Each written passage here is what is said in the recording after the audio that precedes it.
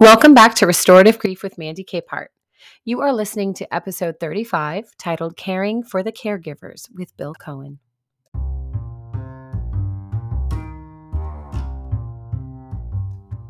This week's episode is all about the caregivers, both those of us who hold a formal professional caregiving role and those of us who are caring for family members. After caring for his own sweet mother for nearly 10 years before she passed from Alzheimer's, Bill connected his experience working in finance as a certified senior advisor to the incredible work of supporting other unpaid family members who cared for their loved ones. Loss and grief have become an encore career for Bill as he volunteers his time training and advocating for grief supporters and caregivers to learn how to better care for themselves while caring for others. Hi, Bill. Thanks for joining me on Restorative Grief today. I appreciate you coming in. Hi, Mandy. Excited to be here. Thanks for having me on. Absolutely. Yeah, this is such a great podcast opportunity for all of our listeners to start to hear perspectives from different people in all walks of life and all areas of the professional and experienced grievers world, just to hear how we're all getting through and what we're doing that really serves us well. And so I love the way that you have presented just your story to me. And so before we dive into that, why don't you take a minute and just tell our audience a little bit about who you are? So I'm Bill Cohen. I'm a certified senior advisor. I'm in the Portland, Oregon area, just outside in Tualatin. Been here over 30 years, and I help families all over the country with advice, support, and resources and referrals, help them manage the care and the behaviors, practice self-care, prevention.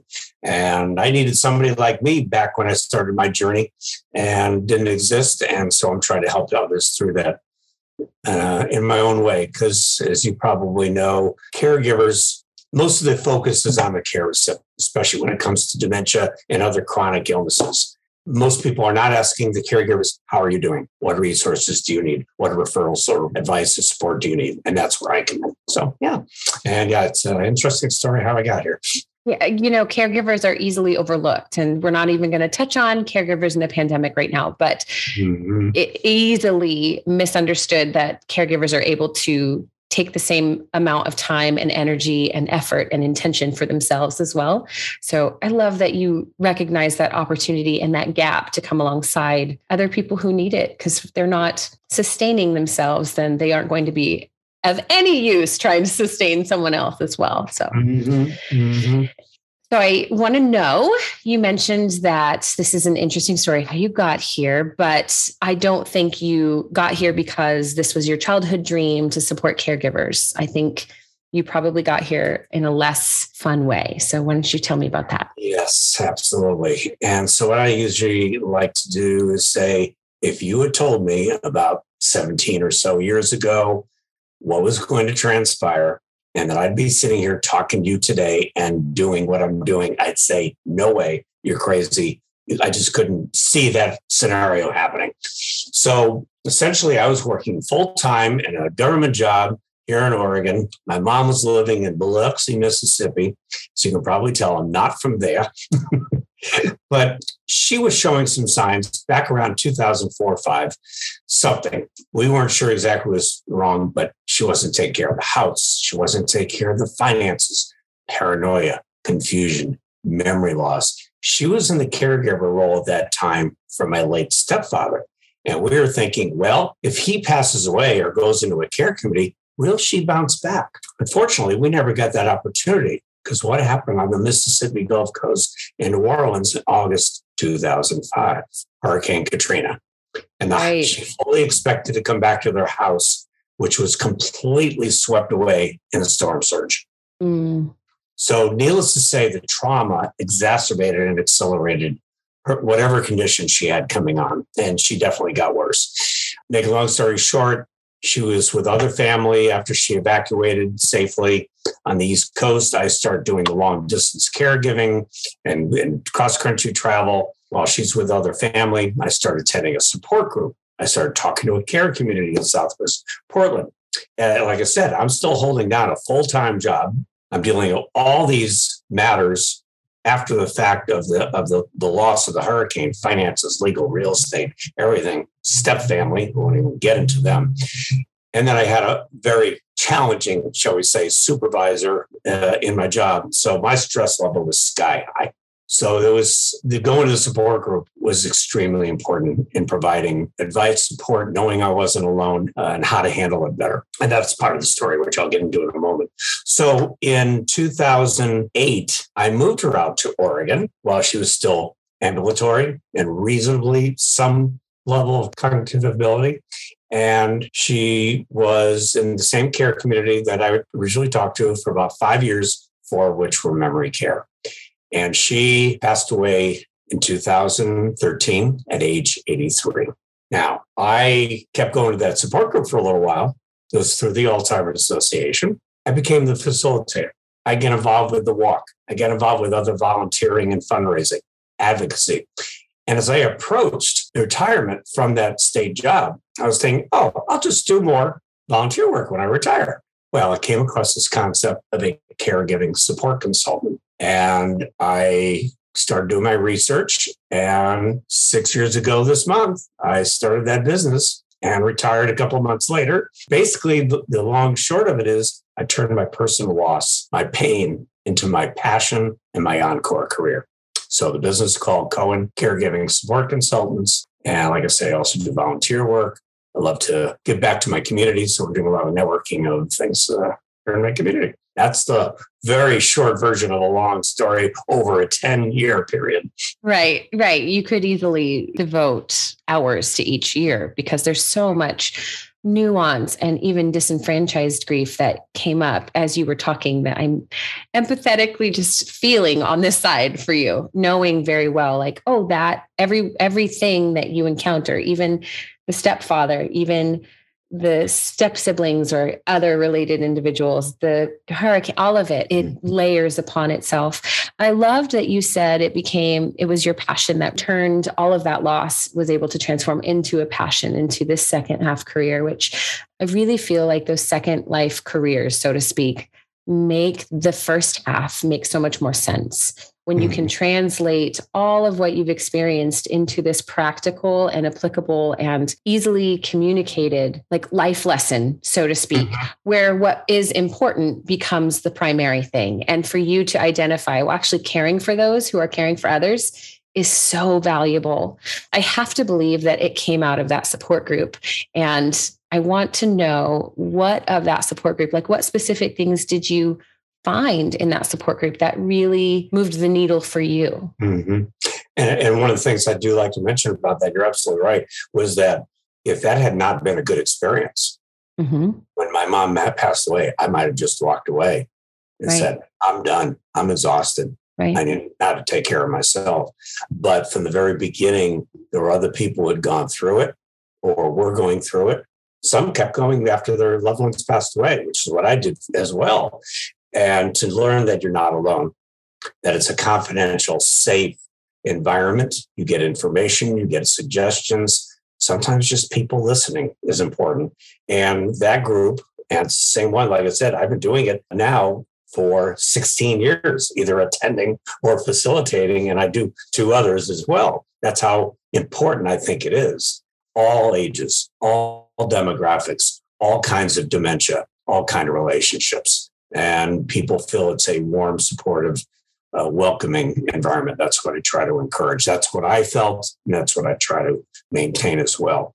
And when people come in, and this goes for my clients as well, but especially the support groups, when they come in, you see them so tense. You see them so they're looking around or on Zoom. I don't know if I'll have much to say.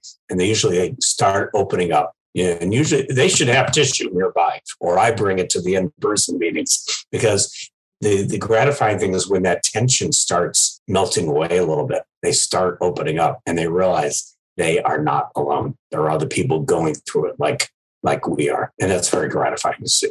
Yeah, I'm a big fan of story. I think it's as individual as our DNA. And without taking time to express our stories, we'll never know fully what we're carrying, but also what we're missing out on by keeping it to ourselves. You said something about support groups being confidential, which easily quantifiable, right? We know what confidential means. But you said the word safe. And in my grief work with people, creating safety is one of the most challenging things to do, especially in a group setting, drawing people out and affirming that they are not only safe to share, but that they can trust the room that they're in. So I'm curious, how do you start? Like, what are some of your actual practical things that you do to cultivate safety and trust in these support groups so that people aren't showing up and saying, whoa, I have to come in the room and cry and be vulnerable and be honest about how I feel? No, thank you, please. So how do you actually draw people out of themselves? So for one thing, I make sure they understand is if they've heard of like a 12-step program, I make sure they understand it's not that. And you can talk as little or as much as you want to. You can simply listen. We can cross-talk, which is not allowed in those other kinds of groups. But to allow everybody their time to share, their time to talk, their time to open up and encourage people. Yes, if you have a suggestion from your experience, do you have any ideas? Even though I've been through it, I always say, I don't have all the answers. You all do. And I see that in my Facebook community as well, whether it's the actual Facebook page that because it's a private group. Again, going back to the safety and confidentiality, et cetera, it's visible, but people can join it and then it is private. They don't have to worry about it being shown to the outside. Same thing with the group. Whatever is said in the group stays in the group. And again, they can say as much or as little as they want, but most people eventually, if not that first meeting, will open up. I want to pivot a little bit and just ask about caregivers specifically. I know that correct me if I'm wrong, I think the majority of caregivers end up being family members. Is that accurate? Yes, in some way. And let's redefine caregivers. Yes. It doesn't just mean the hands-on. If you're handling the finances or the legal or ordering things or taking them to the doctor or any other aspects of their care or their matters, being an advocate for them, you're a caregiver. Some people say, I'm not a caregiver. Mom's not at home with me, or my husband is now in a care community. I'm not doing that hands-on stuff. No, you are a caregiver. Thank you, because I think that's, even as you were talking, I was like, oh, I know 4 people who qualify immediately because you're absolutely right. We minimize the contributions and the effort and the actual cost to us as caregivers, as contributors to someone else's life. We forget to maintain our own well-being through it because we think, oh, it's just finances. I'm paying my own bills too. I would do it for them. So with that said, what do you find is the biggest struggle for family members who are giving care of any sort to their family members? Because I can imagine there would be a lot of kind of conflicting emotions of suddenly becoming the parent to an extent. Mm-hmm. Yeah, you're reading my mind. Absolutely. It's not just the tasks. It's not just the things that need to get done. And that's bad enough. And one of the pieces of advice I give is that you can't do it all yourself and you can't do it all at once. You essentially have to go into triage mode. This is most important. Then this will be next and everything else have to wait. You have to learn how to get various people to help you in some way. And it can be some of those other tasks. Please, can you pick up the dry cleaning for me? Can you go get those prescriptions, pick them up at the drugstore for me? Can you make some phone calls for me? Things like that. But many people don't want to do that because they don't want to be a burden, or they want to say, I'm fine. I can handle it. I'm okay. Nobody else could do it as well.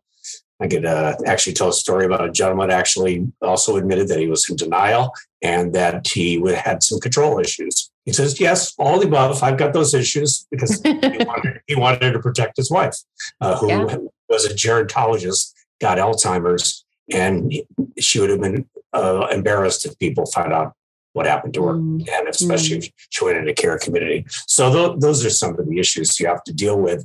You have to know how to ask for help. You need to look for support because that can come from so many different places. It can be friends. It can be family. It can be neighbors. It can be ex-coworkers. It can be your local church or other charitable organization. Support, your family can come from so many directions, but you have to ask it because this gets into that self-care area. Yeah. Am I doing enough?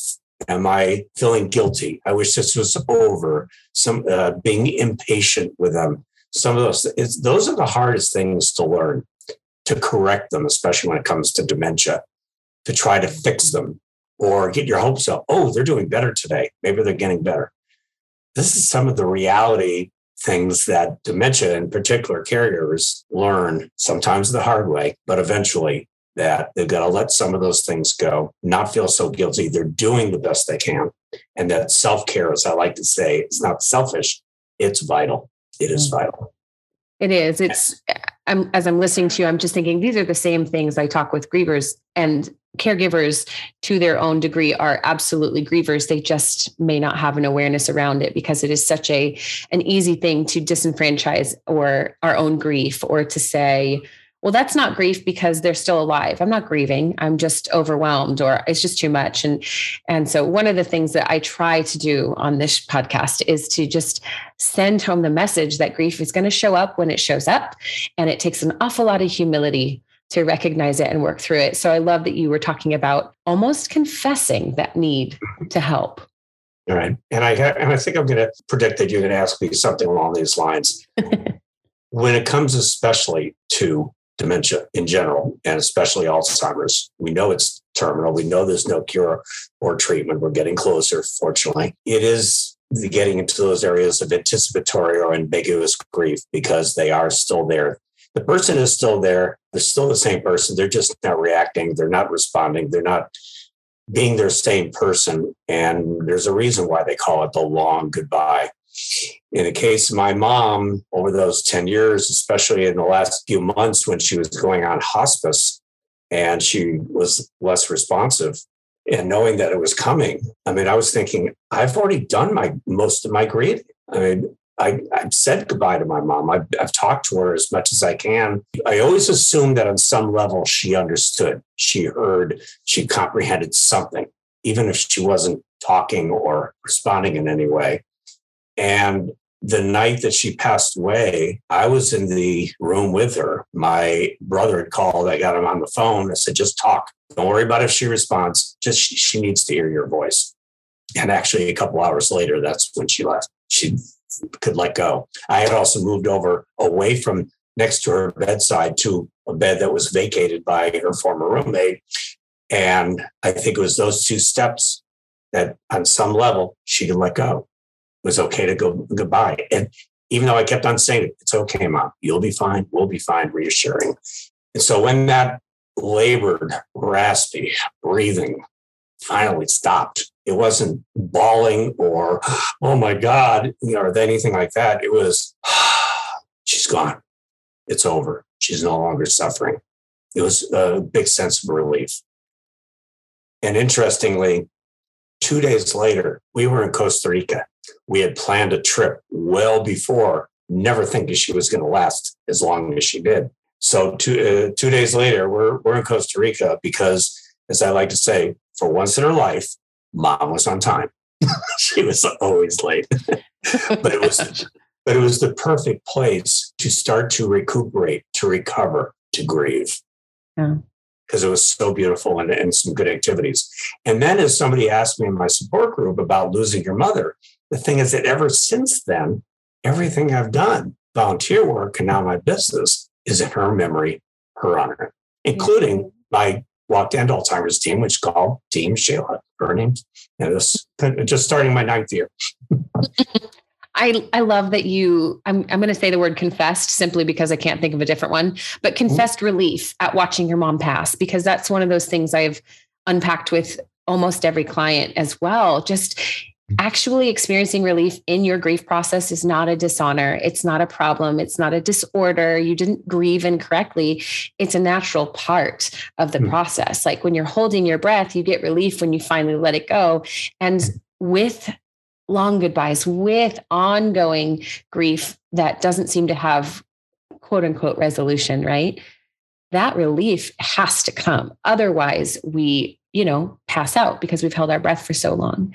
So thank you for saying that word specifically, because you're absolutely spot on. And the interesting part about all of what you've said and your work with caregivers, that I would love to hear from you is, how do you encourage caregivers who are totally self-sufficient, type A, I can do it all myself personality? I don't care that you think I'm falling apart and my life is on fire. I'm fine. How do you draw those people in and help them have, I mean, you can't help anybody who doesn't want help. Obviously, I know that. But from what I am gathering, you're the kind of person that probably doesn't take no from people need your support. So how do you show up for people in a way that is not invasive, but is truly, hey, I'm available, because you know that we all know that person, right? We all, whether it's the stubborn person we're trying to give care to, or the stubborn caregiver who refuses to let anyone help them. What would you recommend? Well, part of the problem with that question, and you're absolutely right, that there are a lot of difficult situations in families and stubborn people, or I can handle it. I'm the only one who can do it. I'm fine. It's a matter of asking a lot of questions, do a lot of listening. I try not to be pushy at all. I understand sometimes I have to wait weeks, months before they say, yeah, I need your help now. But I try to get across that I understand where you're coming from or what you're going through. I've been there. And that's why I like to say I come from a place of compassion and empathy. And that what I was going to start to say is that every case of Alzheimer's, if you've seen one case, you've seen just one case. Same with dementia, same with aging. Yes. There's common threads, but every situation is a little bit different. And get across to them that you're not the only person that's going through this. Support and resources are available. You don't have to go it alone. There is hope. You don't have to feel so exhausted, overwhelmed, stressed, like I did too. Keep reiterating that. And I'm not to be honest, I had another previous career. I was in financial services. I was a lousy salesman. So I'm certainly not the kind of person who's going to be pushed, but, well, are you ready yet? No, I'm not going to do that. But I will occasionally check in with those people. I want to see how you're doing. Did you want to schedule time to talk? And sometimes that's all they need. I have a gentleman here in town, and I help people all over the country, but this case is in town, where his wife has memory issues. She's still at home. He mostly just needs someone to talk to. Yeah. He hardly asked anything about specific resources, et cetera. He just needs, and we had met like at least 2 or 3 years ago. And he finally contacted me again. The time became right for him. Sometimes it takes a while. Now, let me reiterate that about men, for instance. When I was starting my journey 16, 17 years ago, it was about 1 out of every 5 dementia caregivers were men. Now it's about 1 out of every 3. So more and more men are moving into that role. And I see that under my clients. I see that in my support groups. But they tend not to, kind of like what you were just talking about, seek out support or ask for help, or I'm fine, I can handle it. It is tasks. It's getting a project done. Type of thing. A little different the way women are doing it. It's a little more from the nurturing side, or used to caring for other family members. I give my mom credit for making me a strong nurturer. So there was never any question that I was going to step into this role. Yeah, sure. Well, we are coming up on our time. So before I ask my last question, why don't you tell our audience where they can find you, how they can get in touch with you? Mm-hmm. So my website is CohenCaregivingSupport.com. That's COHEN, caregivingsupport.com. I'd like to also mention, I did briefly before, I have a Facebook community, which is very helpful to many dementia caregivers, dementia support group for caregivers with Bill Cohen. And again, it's open to everybody. And actually, it's in most of the states and provinces and on 6 continents. That's super, super impressive to have a group that is so well participated in and spans over such a large region. So well done. Right, thank you. Except I haven't found a penguin in Australia yet. You know what? They have sad moments. Not Australia, too. Antarctica. Sorry, Antarctica. Sad penguins exist. I'm sure they need backup. Okay, this is a new thing I'm trying. I want to ask you, what is the absolute worst platitude you've ever been offered in grief? And how did you reply to it? Wow. I don't think there's going to be anything profound.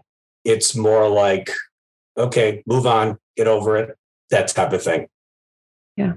I don't know how much I heard that. I think my family and friends knew what I had gone through and were allowing me to. But I think at least one or two people said that. And I just was polite and didn't say, "Are you kidding me?" I went through a 10-year journey watching my mother deteriorate with a debilitating progressive neurological disease. And you're telling me to move on? No, doesn't work that way. But fortunately, most people understood and were very supportive. And actually, even that horrible boss that I had some experience in caregiving. So at least that aspect, she was understanding. A little bit of compassion. Yeah. A little bit of compassion. Yeah.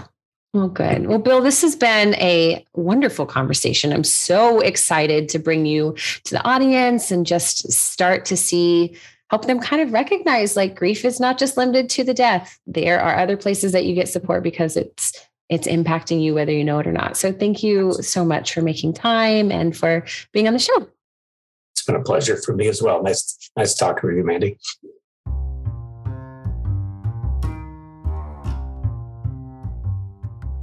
Thank you for listening to episode 35 of Restorative Grief. Unpaid family members are often the first line of defense when a loved one is diagnosed with illness, and this is a burden too great to bear alone.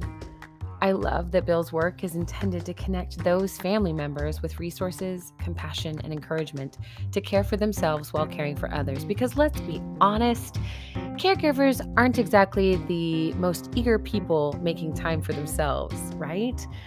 Self-care habits and knowledge of the healthcare system are not inherent in our lives, which is exactly why Bill's work is crucial.